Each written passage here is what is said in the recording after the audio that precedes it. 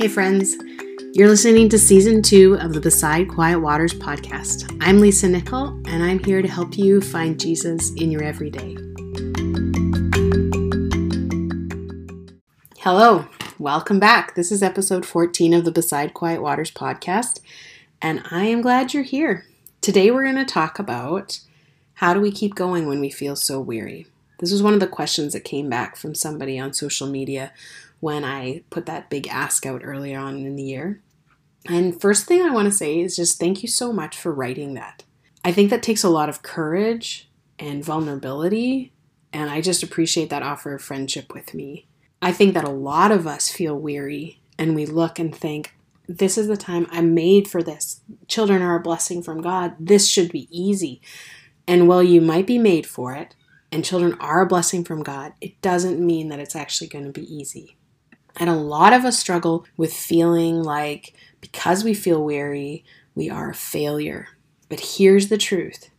You feel weary and you feel like being a parent is hard because it is hard work. And anybody who tells you otherwise is selling something. There's just no other option. It's hard work, and it doesn't mean that there won't be joy. It doesn't mean that there won't be laughter. But it is hard work, and hard work makes us weary. And I think a lot of us struggle with weariness, even if nobody says it, because they don't want to say it. We feel like we look at Instagram, we look at social media, we look at books even that people write, and they're writing ideals, but presenting them as if they're truth. And so I just want to say, all of us feel weary, and there's really good reason to feel weary.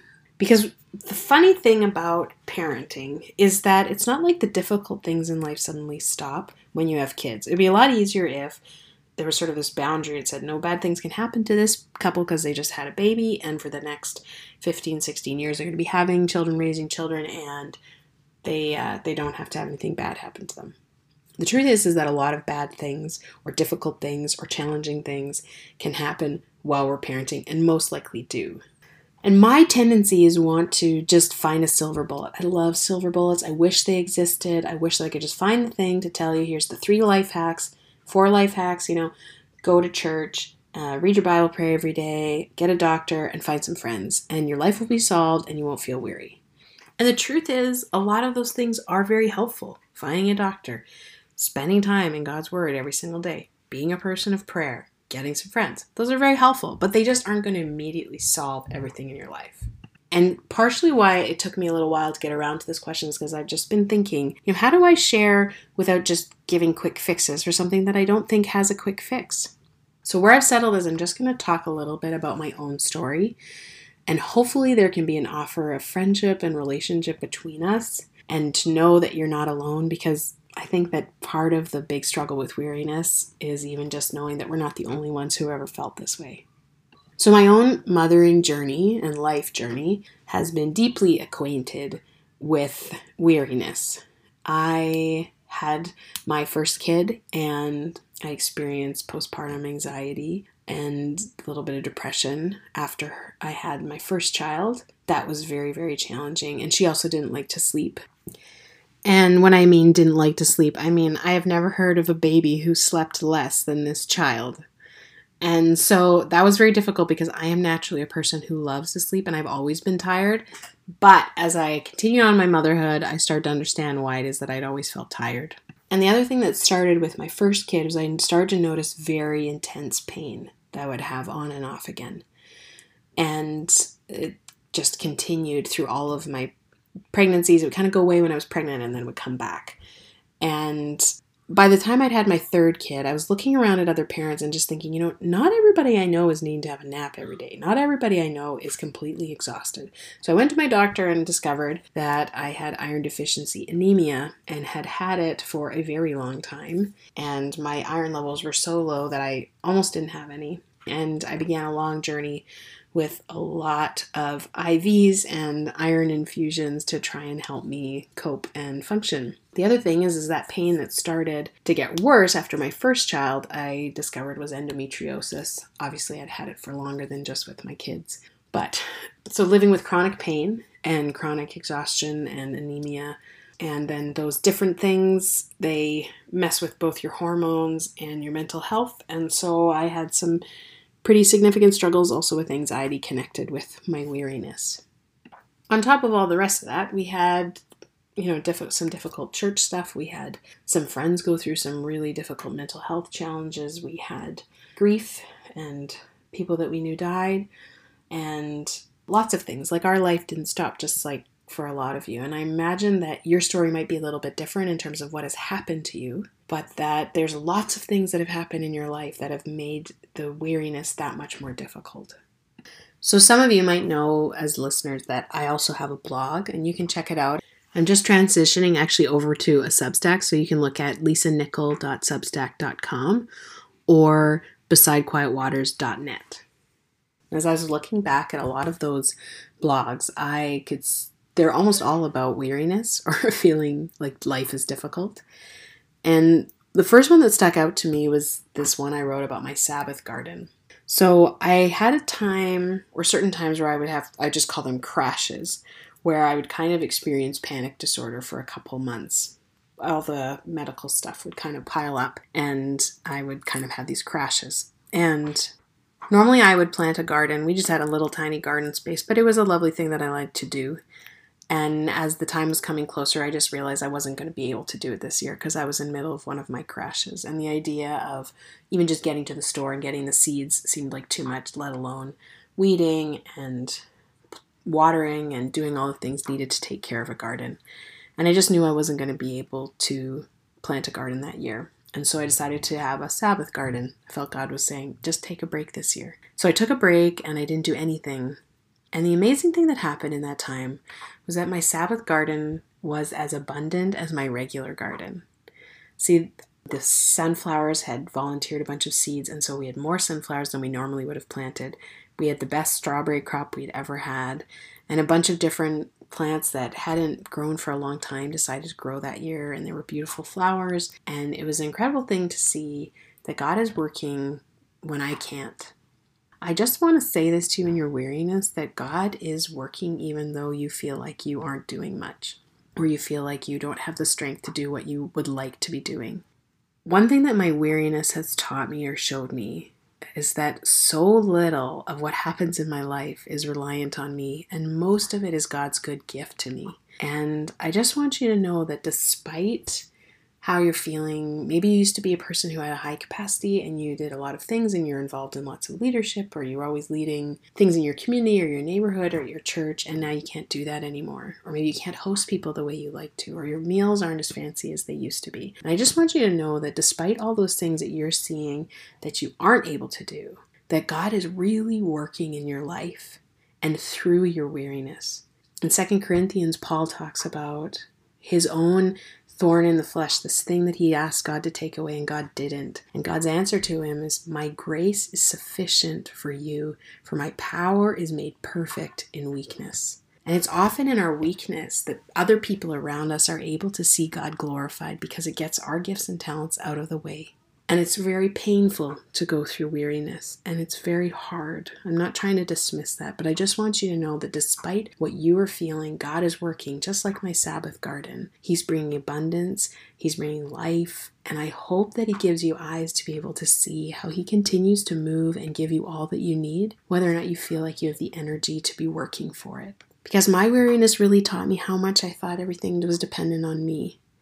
And then when all of these other medical things and just being a parent in general ate up all of my resources, I had an opportunity to see God's beautiful grace that was totally unearned, and to know that He loved me whether I could do anything or not. And this was a really, really important life lesson for me. And the other thing that I know that is definitely happening for you in this time is you are learning compassion for other weary people. Sometimes we just don't know what it's like until we've gone through it. And nothing in your life is wasted with God. Andy Squire's a poet, priest kind of musician that I like. He has this just wonderful song called Dead Horse where he just talks about, nothing is wasted with you. And it's true. Nothing is wasted in God's economy. He uses everything to His glory and to our good. In your weariness, you are going to learn compassion for others. And it is going to bring good fruit in your life. Because as you come out of this season of weariness, and you won't always be quite this tired. But God is going to redeem the experience of weariness that you have had to minister to other people. See, we minister out of our woundings. I wish we ministered out of our strengths, and sometimes God lets us do that. But the most powerful and effective ministry that we do to other people is out of our wounding. And that'll be true for your kids as you learn to have compassion for them as they find life weary as they grow. And it'll be true for your neighbor and for people that you meet through kids' activities, sports, music lessons, people you meet at church, anyone, because everybody is going to go through a time of weariness. And the weariness might not always be from children for people, but I just know that what is happening for you right now is you're being softened through possibly the pummeling of your soul to be a compassionate person to those around you. And that is going to be a wonderful gift and a redemption of this difficult time right now. And the reason I know that it's going to be redeemed is because when I was a young mom, I had moms reach out to me who had had weary seasons and help me. My first kid was a big talker. And at 3 months, I remember having to leave a church service because she was talking so much. And I was so frustrated because she wouldn't fit these boxes that I wanted her to be in. She wouldn't be a quiet little child. She wouldn't sleep at night. She wasn't doing anything. And I was struggling with postpartum anxiety and depression, and it was hard to connect with her. And one of the moms who had had 4 kids herself and so had really been through it, I remember at the end of the service, she would take my daughter, she would hold her up and she would let her babble away to her, and then she would respond as if she knew what she was talking about. And this lovely older woman in my church really modeled to me how to love my kid and how to be able to see my kid with eyes that I needed to, but was way too tired to see her with. And there are a couple women that came alongside me when my kids were really little and just really ministered to me out of their own challenges, out of their own difficulties that they had had. They had compassion on me in this time and were able just to say, oh yeah, this is an insane time. It's really hard. And I just needed someone to voice that instead of pretending like, sometimes we say to people, oh, you're going to value these years later and enjoy it right now. And you're thinking, I'm just trying to survive. And I just felt like God gave me some women who didn't say that to me. They said, it is a hard time and you're going to get through and we're going to walk with you through this. And I know that some of you are listening and you have been through the weariness and you're not so weary anymore, at least with kid weariness. And I want to encourage you just to reach out to the young moms that you know that are around you. Speak into their lives, offer them encouragement, speak honestly about what that time was like for you, and just allow them to have that relationship and friendship with you.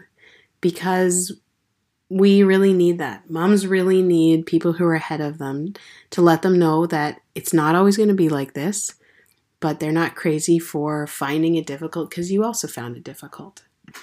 Now we're getting to the end of the time limit that I sort of have made for myself for podcasts because I know you don't have a lot of time.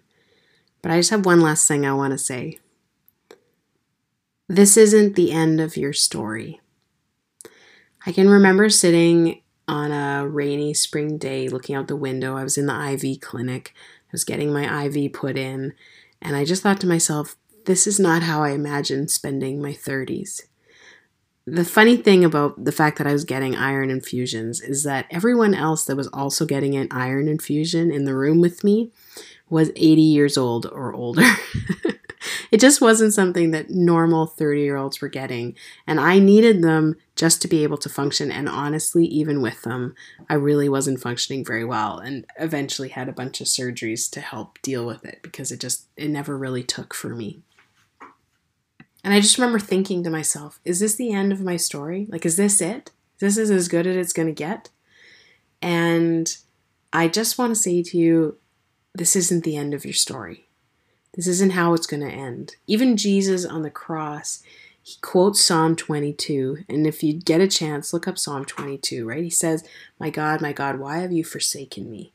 And the end of that psalm, though, is where at the very end has this wonderful triumphant end where it says, he has done it. And Jesus is saying, even in this moment where this is the darkest moment in all of human history forever, it is not the end of the story. Because the end of God's story and the end of God's work in your life is going to be victorious. It's going to be beautiful. It's going to be full of hope. In Philippians, Paul says, God is the one who began this good work in you, and I am certain that he won't stop before it is complete on the day that Jesus Christ returns. See, God has begun a good work in you, and right now you might be in the middle of the most difficult part of your story, but he is going to bring it to completion, and his work is good, and it is beautiful, and the timing is just right, and it's full of joy. And I just want you to know that this isn't the end of your story. It's not always going to be like this. So I hope that some of these things of my story are encouraging to you in this season of weariness.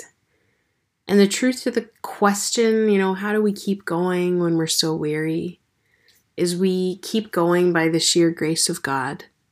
We keep going because God is going to sustain us, because God has promised to bring his good work in us to completion.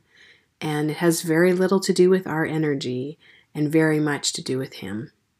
See, when we reach the end of ourselves and we experience our finiteness, then we are brought back into the right relationship with God where we're dependent on him. And it can be really awful and it can be very painful. And I remember lots of church services and up in the night and in the morning, just having tears in my eyes of just not knowing how I was going to continue on. But I just want you to know that in the grand scheme of things, as we zoom out, this is going to be part of your story, but it's not the end. It's not the defining moment of your life. The defining moment of your life is how you continue walking with Jesus. And I know that you're trying to do that. And I want you to know that God is pleased when he sees you doing that. So we're just going to end with a little prayer because I always like to leave you with a blessing. Jesus, you said, "Come to me, all you who are weary and heavy burdened, and I will give you rest." We ask for rest today. And may each of you listening know the God who gives you rest in your weariness. May you know Jesus to be the living water. May you know Jesus to be the bread of heaven. May you be filled with a fresh indwelling of the Holy Spirit, and may times of refreshment come into your soul. In the moments when you despair, may God turn your eyes to him. May you look up and see that all is well with him, and therefore all will be well with you.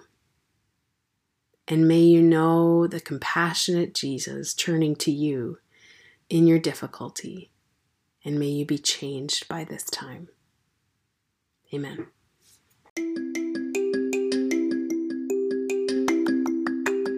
Thanks so much for listening today. If you heard something that you felt was encouraging or would be encouraging to someone else, I would love it if you would share this podcast on either your social media or with your friends. You can also sign up for my newsletter, which is connected to my Substack, lisanichol.substack.com. And you can check out some of my old writings that I'm working on transitioning to my Substack at besidequietwaters.net. All right, that's everything for me today. I hope you have a blessed day and that you're given eyes to see Jesus working in your everyday.